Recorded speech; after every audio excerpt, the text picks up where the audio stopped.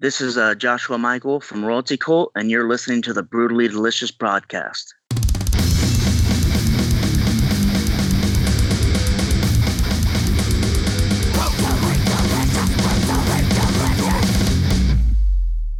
Hey, you are listening to the Brutally Delicious podcast, and I am Bruce. My name is Chris.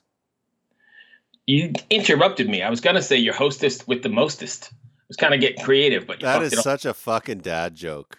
I know, but it's so cool, and it's real. And you fucked everything up. I always do. It's the role I play in life. Nice. I'm here to fuck shit up and take names. Great. So, I don't know if you learned anything about these guys, about Royal Kult, but I sent you the link earlier. Did you get a chance to check them out? I was just listening to the song Stay This Way, and it sounds fucking killer. Yeah, they're pretty good band. I know they're on Pavement, I believe. We've done a lot of stuff with them again. We seem to be doing a lot of stuff with like a lot of these same record companies, which is good. They're starting to appreciate what we do. I mean, if you look at us, we're so sexy. I mean, how could you not? Right. Jason Momoa and I don't know who am I quitting you to?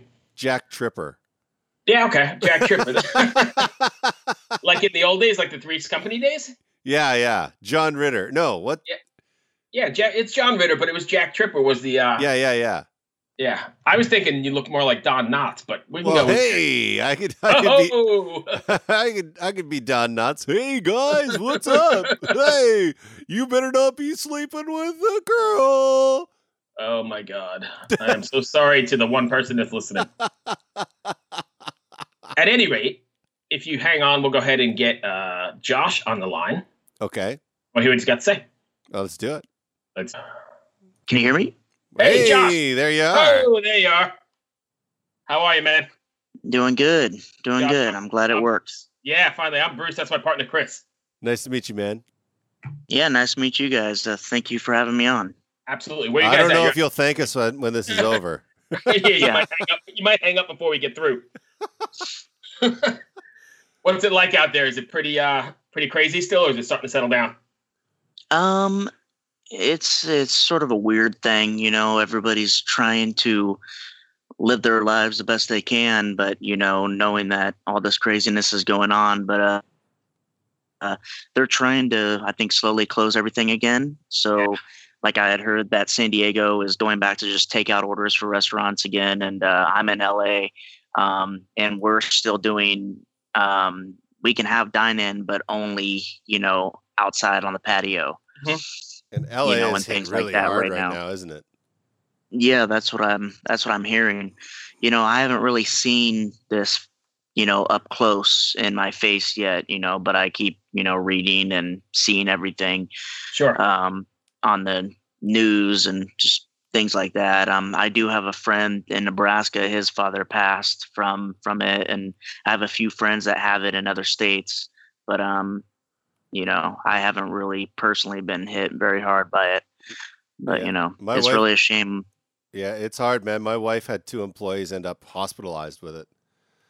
Oh, wow. Needing oxygen. And they're like in their 30s, and healthy. So it's no longer the 75 and over crowd. I think it's expanding. Yeah. Well, and that's the thing.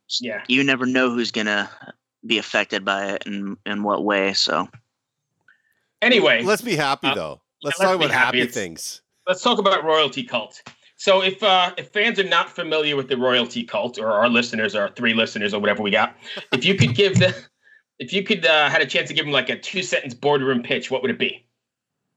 I don't know. It'd just be 2 passionate, guys that just, want to make music for a living and, just want to create great art and great songs with great melodies. And, that's what we love and that's what we do.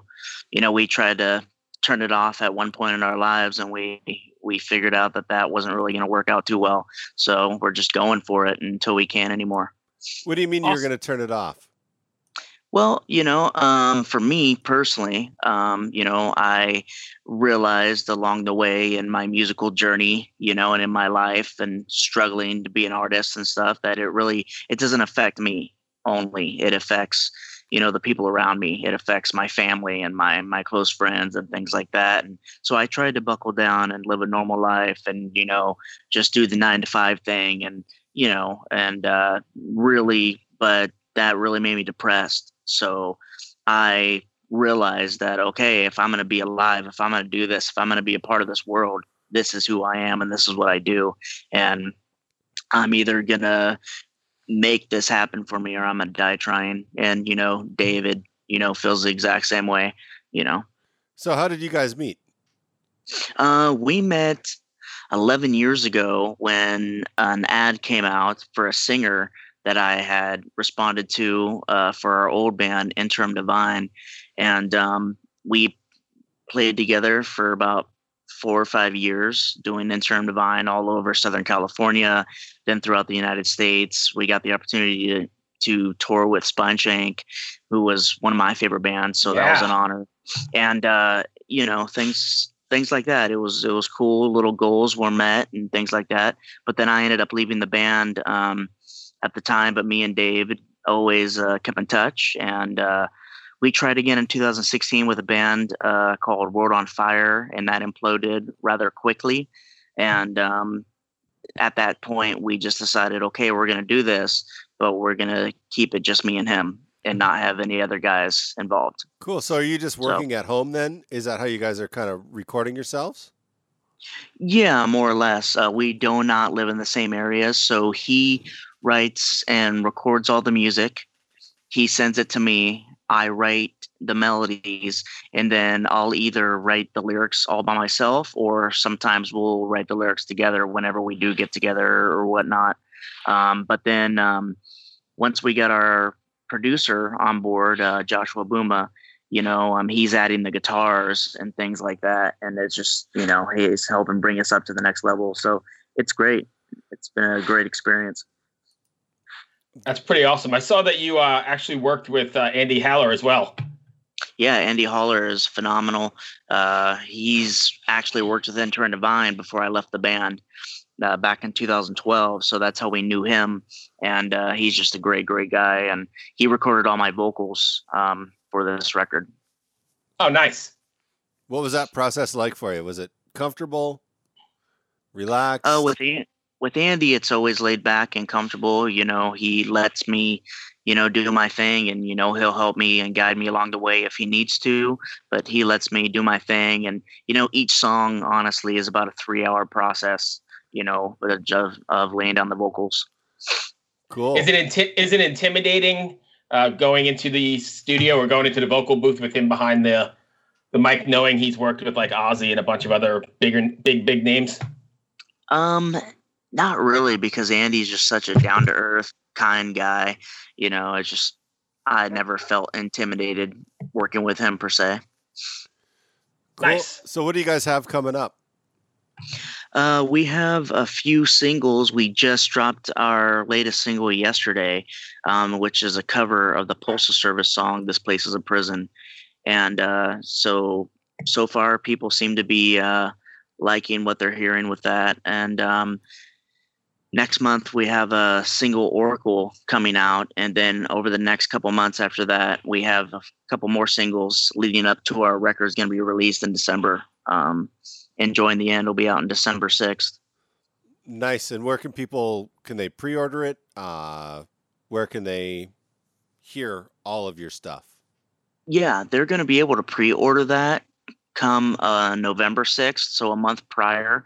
They're going to be able to pre-order it, and it'll be all over iTunes and Amazon and Spotify and YouTube and all the above, everything digital. We are going to do a run of CDs and vinyl as well for it, so we're just trying to get all of our music out there. And right when we're done, because we're still tracking this record slightly, like we're at the very tail end of it. Yeah. But right when we're done, we're going to be tracking our second record immediately. We're not even stopping. We're not going to put it out right away, but we're going to be tracking it right away. Well, that's a really good idea to stay focused and on the ball. Yeah, we're actually doing that for our first 3 records. It's just going to be nonstop. And especially right now, I mean, you can't go tour or anything. So if you just keep yourself going, you'll constantly be able to stay in people's faces with new stuff. Yeah, exactly. And it's great. Actually this band, as I mentioned, the World on Fire stuff was in 2016. So, Royalty Kult started in 2016, but we kept it under wraps. We didn't, not that anybody cared, but, we didn't tell anybody about what we were doing. And we just kept writing and writing and writing. We wrote almost 100 songs, and we saved the best 30.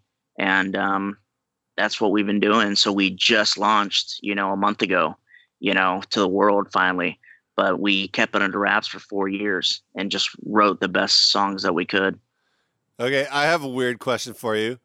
How did you get Tori Spelling to give you guys... I haven't watched the video yet. I'm just looking at your YouTube page. And how did you get her to give you a kudos on YouTube? Well, honestly, she does a thing with Ian Ziering, who played Steve Sanders on 90210, and he's big for the Sharknado stuff and as well. Yeah. They do a thing called New Skin, and I was sort of talking to them about doing that and helping with that, that business a little bit at one point. But then I had reached out to her through Cameo, as a matter of fact. It wasn't that hard. And I just, some people frown on things like that, or it's like, oh, that's lame, don't do that. That's, that's cheating or whatever. For me, I'm looking at it as advertisement, because sometimes people aren't always going to listen to me and David say, hey, check out our music, but they will listen to these people that they've grown up watching or whatnot, just like they'll listen to a label say, hey, go listen to this. Yeah, right. Absolutely. Yeah, no, I just went on your YouTube page. I was like, wait a second, why is Tori Spelling here?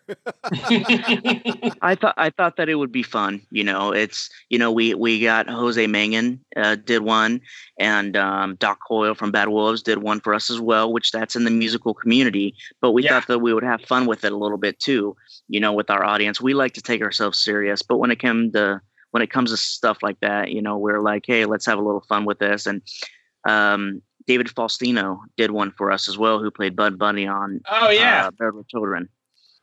Interesting. And I know him personally, by living here in LA and stuff. So, he had no problem with doing that, and it was cool. And, I honestly want to do Ric Flair. It would be amazing, but his price tag's a little high. Yes. Yeah. Ric Flair would be epic. Yeah, I think it'd be hilarious. That's awesome. Yeah. Chris, you got anything else? No, I'm good. I don't, man. Thank you so much for joining us today. Josh, thank you for taking the time. I appreciate it. One Hit Thunder is a podcast where we both celebrate and have a good laugh about bands and artists that had just one hit that we all know. Each week, we're joined by a guest from the world of music or comedy to learn more than you ever thought you would about some songs that you can't forget. And we decide if they brought the One Hit Thunder or were nothing more than a one-hit blunder. Look, if you listen to the show, you're probably going to laugh, and I guarantee you're going to crush next time the bar has music trivia. Tag Team, Jane Child, Meredith Brooks, Looking Glass, Sean Mullins, Eiffel 65, EMF, Crash Test Dummies, Crazy Town, Chumbawamba. We have hundreds of episodes in our back catalog and a new episode each week, so pass the Dutchie, make sure you're connected, and subscribe to One Hit Thunder wherever you get your pods.